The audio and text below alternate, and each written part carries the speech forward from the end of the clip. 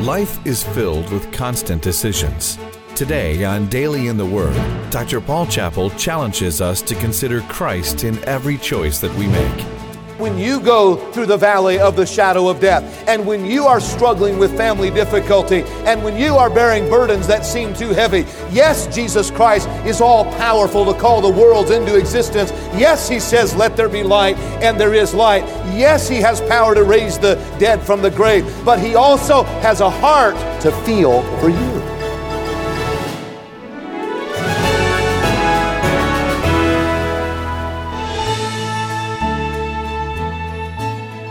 Our minds are constantly asked to consider voices from every direction. Political parties, advertisements, social media, friends, family. They all call for our attention. But in all of the noise, there is one who can easily get crowded out of our everyday thoughts, and His name is Jesus. Welcome to Daily in the Word. This program features the teaching and preaching of Dr. Paul Chappell, pastor of Lancaster Baptist Church and president of West Coast Baptist College in Lancaster, California. God's Word specifically calls us to consider Jesus. In our series, Consider Christ, we will be challenged to focus our thoughts on Him and to examine His life and ministry. And now, here's Pastor Paul Chappell with part 1 of a message called Consider His Omnipotence. Throughout the Gospels, we see the Lord Jesus Christ possessing all of the attributes of deity. We see the Lord Jesus as He stands and says, "Before Abraham was, I am." We see the Lord Jesus as He steps onto the little ship and says to the waves and to the winds, "Peace, be still." We see the Lord Jesus Christ performing miracle after miracle. And yet there could have been some who still wondered, who is this man? Is He really the Son of God? Does He really possess all of the attributes of deity? And there would only be one way to really settle that issue finally. There would only be one way to know that He was who He said He was, the very Son of God. And that was with this question: could He conquer death? Could He raise someone from the dead? Does He have power over death? Because only God has power over death. That question was a question that would be answered in John chapter 11 for those who wondered about the deity of Jesus Christ. I heard about a boy that was traveling on an airplane, and he sat next to a seminary professor. The young boy had in his hand some of his studies from Sunday school, some coloring papers and so forth, and the professor looked over and noticed that, and he thought he would spend a little time talking to the little boy. And so he said to the young man, he said, "Young man, if you can tell me something that God can do, I will give you this shiny red apple." The little boy thought about it for a moment. He said, "Mister, if you can tell me something God can't do, I'll give you a whole bushel of apples." He was a young man who had been learning that God can do anything but fail. Now, why did Jesus show His omnipotence? Why did He perform these great miracles? Why did He raise someone up from the dead? I believe there are two purposes for these great and miraculous works. I believe, first of all, in John chapter 1 and verse 14, the Bible says, "And the Word was made flesh and dwelt among us, and we beheld His glory as of the only begotten of the Father, full of grace and truth." I believe in the first place, Jesus performed these miracles that we might see the glory of God. Secondly, Jesus Christ performed these miracles that we might believe on Him as the Son of God. You see, He had taught many times that He was the way, the truth, and the life. He said, "I am the door. I am the light of the world. I am the bread of life." Many times He said that He was God, and many times He said that He was the way to everlasting life. But it was through the miraculous, omnipotent displays of His power that men and women had a validation of what He said. They were signs to the unbelievers. The Bible says in John 20:30, "And many other signs truly did Jesus in the presence of His disciples, which are not written in this book. But these are written that ye might believe that Jesus is the Christ, the Son of God, and that believing you might have life through His name." Now, to be sure, there are those who saw the signs and still did not believe. I remember years ago, there were explorers who found portions of what they believed to be Noah's Ark at Mount Ararat. Some of you might recall they were discovering and going up and making archaeological digs and so forth. And someone said, why, what if they found the entire ark? I bet you the whole world then would believe in the Bible and would turn to Jesus Christ. And I said, absolutely not.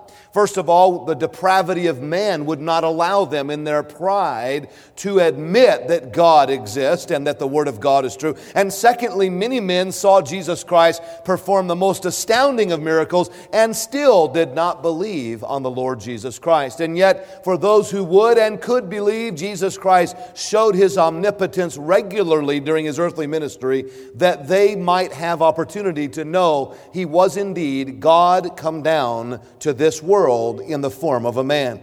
Now I want you to notice this morning some things about God's omnipotence from a little village called Bethany in Judea in the first century, the time of Jesus Christ, of course. Notice, if you would, Christ's purpose at Bethany. Jesus Christ had a specific purpose at Bethany that I want you to learn with me. The Bible tells us, beginning in verse 4, when Jesus heard that, He said, "This sickness is not unto death, but for the glory of God, that the Son of God might be glorified thereby." Notice, if you would, in verse 6, "When He had heard therefore that he was sick, He abode 2 days still in the same place where He was." Now I want you to notice, first of all, about the purpose of God, that it was delayed. It was a delayed purpose. And I find this very interesting. You see, Jesus heard that Lazarus was sick, nigh unto death. And the Bible says that upon hearing that news, He waited 2 days before crossing back over the Jordan and back into the little village of Bethany. Did you see that in verse 6? He abode 2 days still in the same place where He was. Now, that would mean that from the time Jesus Christ heard of the news until the time that He made His way back to Bethany, that approximately 4 days had passed since Lazarus had actually died. And what I want you to know this morning is what may be a delay on our timetable is not necessarily a delay on God's timetable. How many of you have been saved long enough to know that God's delays are not God's denials? Just because something doesn't happen on my timetable doesn't mean God's made a mistake. It doesn't mean that God is somehow forgetting about us or doesn't love us anymore. In fact, I think of our theme verse this year at Lancaster Baptist, Hebrews chapter 12 and verse 3. "For consider Him," Jesus Christ, "that endured such contradiction of sinners against Himself, lest ye be wearied and faint in your minds." Sometimes we get weary in our minds, and sometimes to the point of fainting or giving up or throwing in the towel because we're experiencing some physical trial or some family trial or something that overwhelms us, and we want God to fix it right now. But for some reason, the Lord waited 2 days, you see. We must keep in mind that according to His sovereign timetable, God is always at work. I love Galatians chapter 4 and verse 4. Speaking of the first coming of Jesus, it said, "But in the fullness of time, God sent forth His Son, made of a woman, made under the law." In other words, Jesus came just on the right time, the first time, and Jesus will come just at the right time, the second time. And I don't know what you're waiting for today, but I know God is right on time. His purpose seemed delayed from a human standpoint, but His timetable was perfect. Well, His purpose was delayed, but I want you to notice, secondly, His purpose is deliberate. God's purpose was a deliberate purpose, and we see it in verse 4, and we mentioned it in the introduction as well. When Jesus heard that, He said, "This sickness is not unto death." Would you say the next phrase with me? "But for the glory of God." Would you say that one more time? "But for the glory." This sickness is not unto death, but for the glory of God. Now you could put your trial there. You could say this physical problem is not for death, but for the glory of God. This difficulty I'm experiencing is for the glory of God.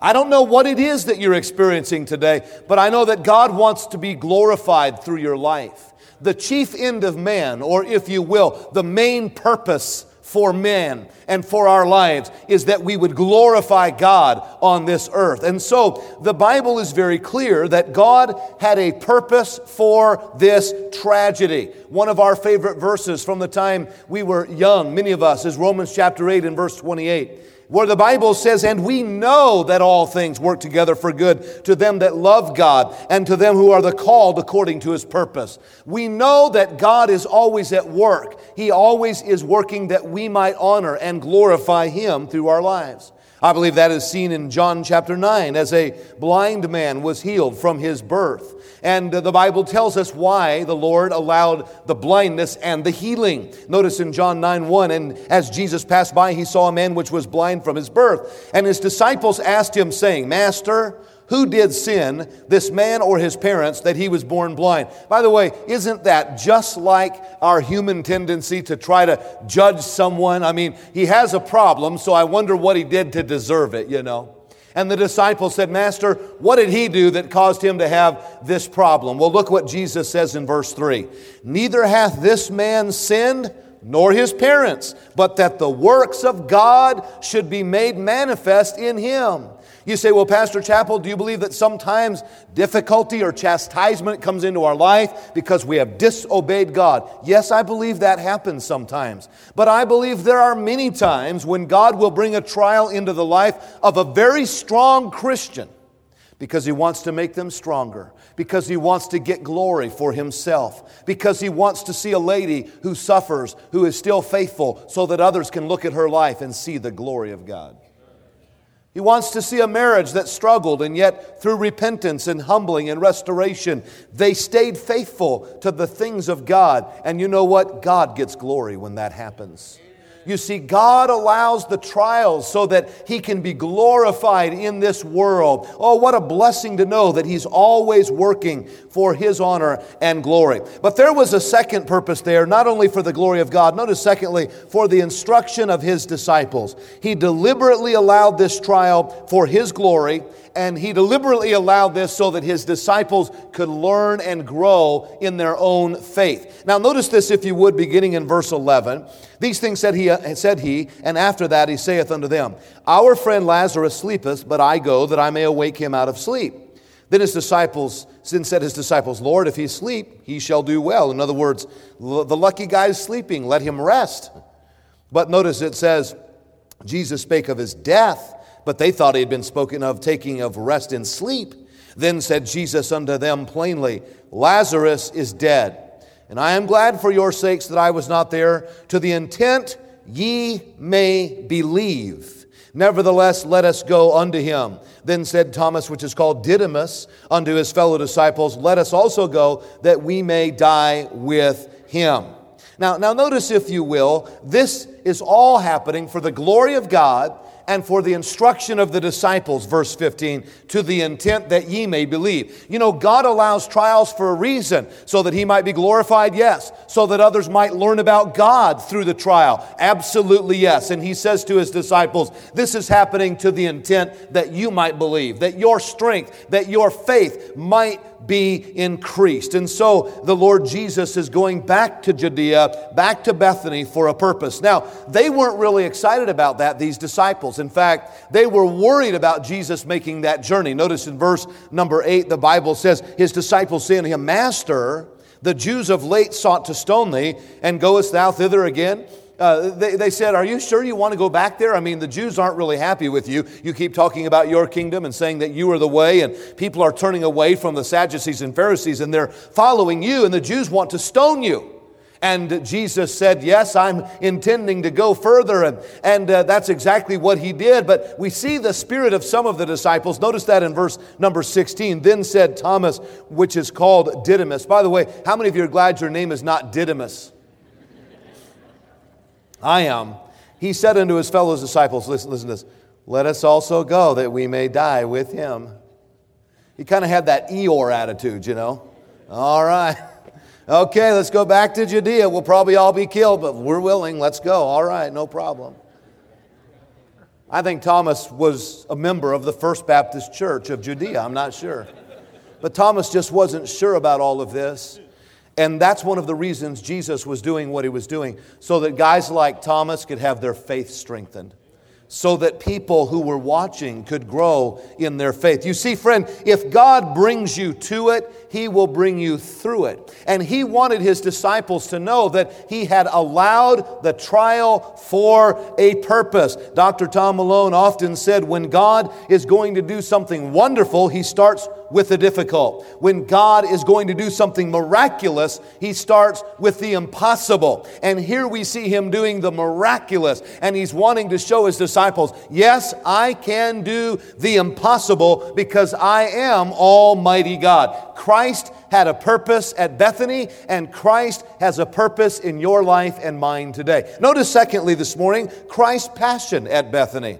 Oh, I love this portion of the story because it is here that I see a glimpse of the heart of my Savior.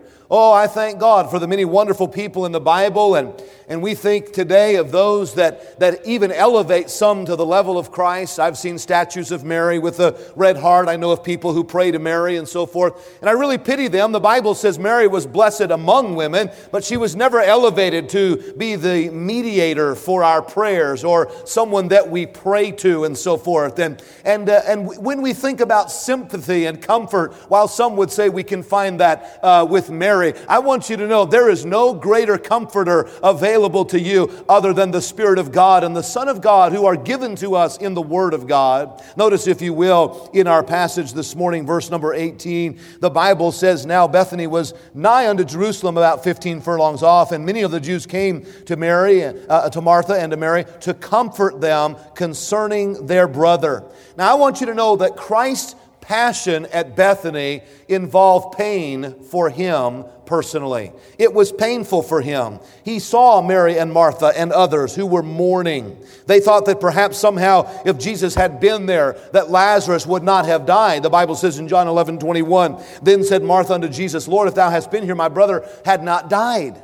And a lot of times when you're in mourning or shock, you can think about things and you can try to wonder why it happened, and if something would have been a little different, maybe this wouldn't have happened this way. And Jesus experienced the pain and saw the sorrow on the hearts of those people that He loved very much. And may I share with you this morning that if you intend to be a ministering Christian, if you intend to be the kind of Christian that helps others, that knows others, that serves others, then sometimes in your life you're going to be disappointed.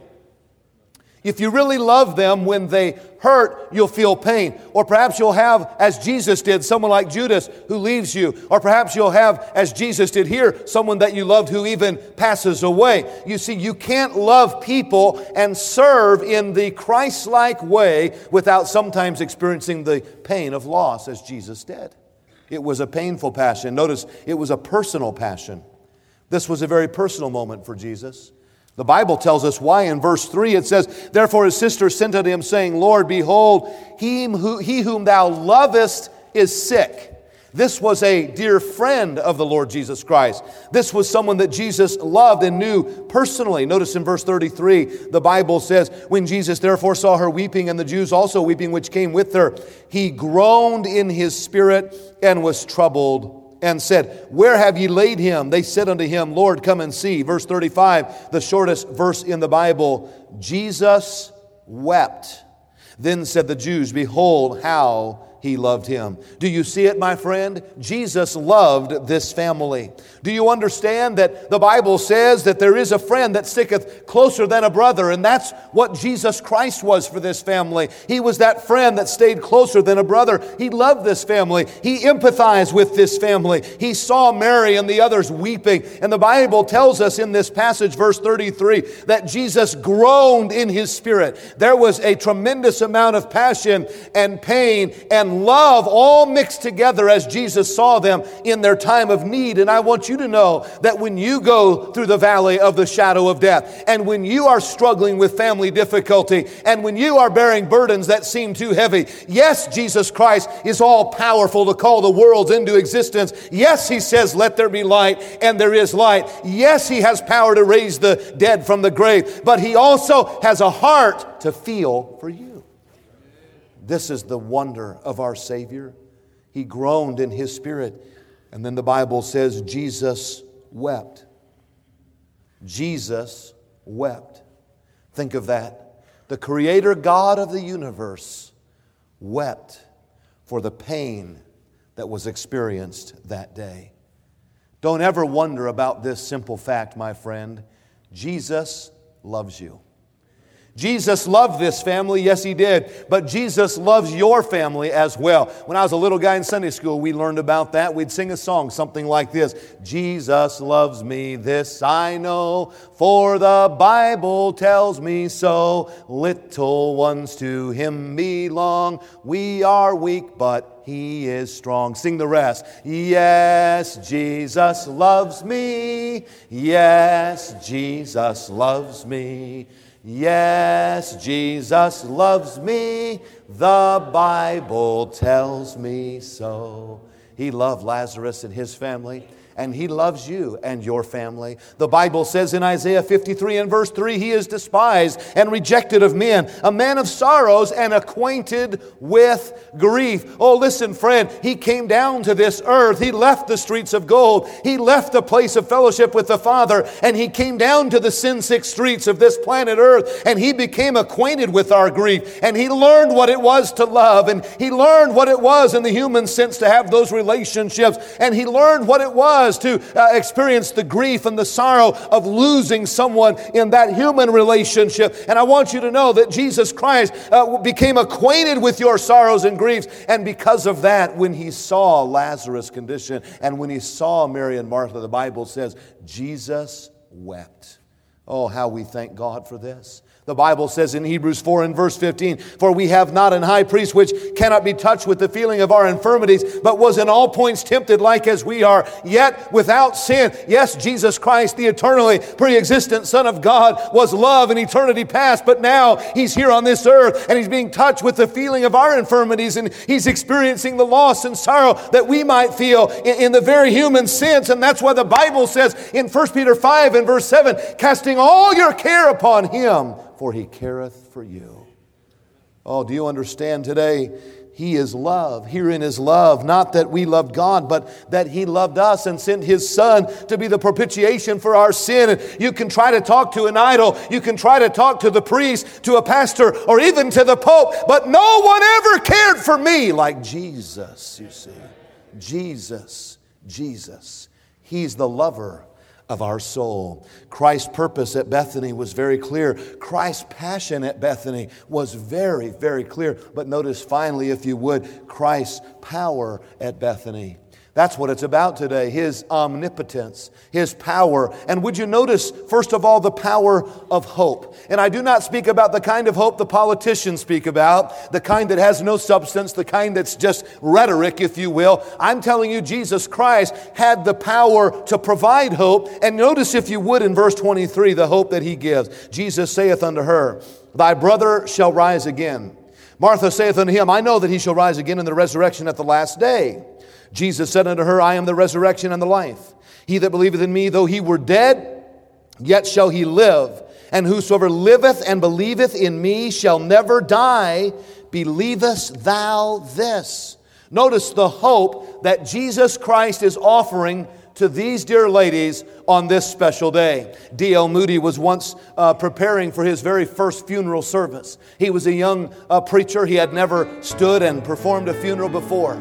D.L. Moody began to pour through the Scriptures, and he looked at Matthew, Mark, Luke, and John, and he looked every which way to find what Jesus said at funerals and how did Jesus preach the funeral service. And D.L. Moody said, as I looked through the New Testament, the only thing I discovered was that every time Jesus went to a funeral, someone was resurrected up from the grave. You've been listening to Daily in the Word with Dr. Paul Chappell, pastor of Lancaster Baptist Church and president of West Coast Baptist College in Lancaster, California. If you'd like to connect with Pastor Chappell on Facebook or Twitter, go to paulchappell.com and click on his social media links. While you're there, be sure to sign up for his free Daily in the Word email devotional and take a look at all the helpful resources. Again, that's paulchappell.com. We hope today's message has encouraged you. Dr. Chappell serves as a pastor of Lancaster Baptist Church, and he is the author of many books. But most of all, he has a passion and love for you. If you've been helped through Dr. Chappell's ministry, he'd love to hear your story. Visit us on our website today, where you can listen to today's entire message, become a partner in the Word, and sign up for Pastor Chappell's Daily in the Word email devotional. Visit us at paulchappell.com. And thank you for listening today. Be sure to join us next time as we continue to discover God's answers for today's challenges here on Daily in the Word.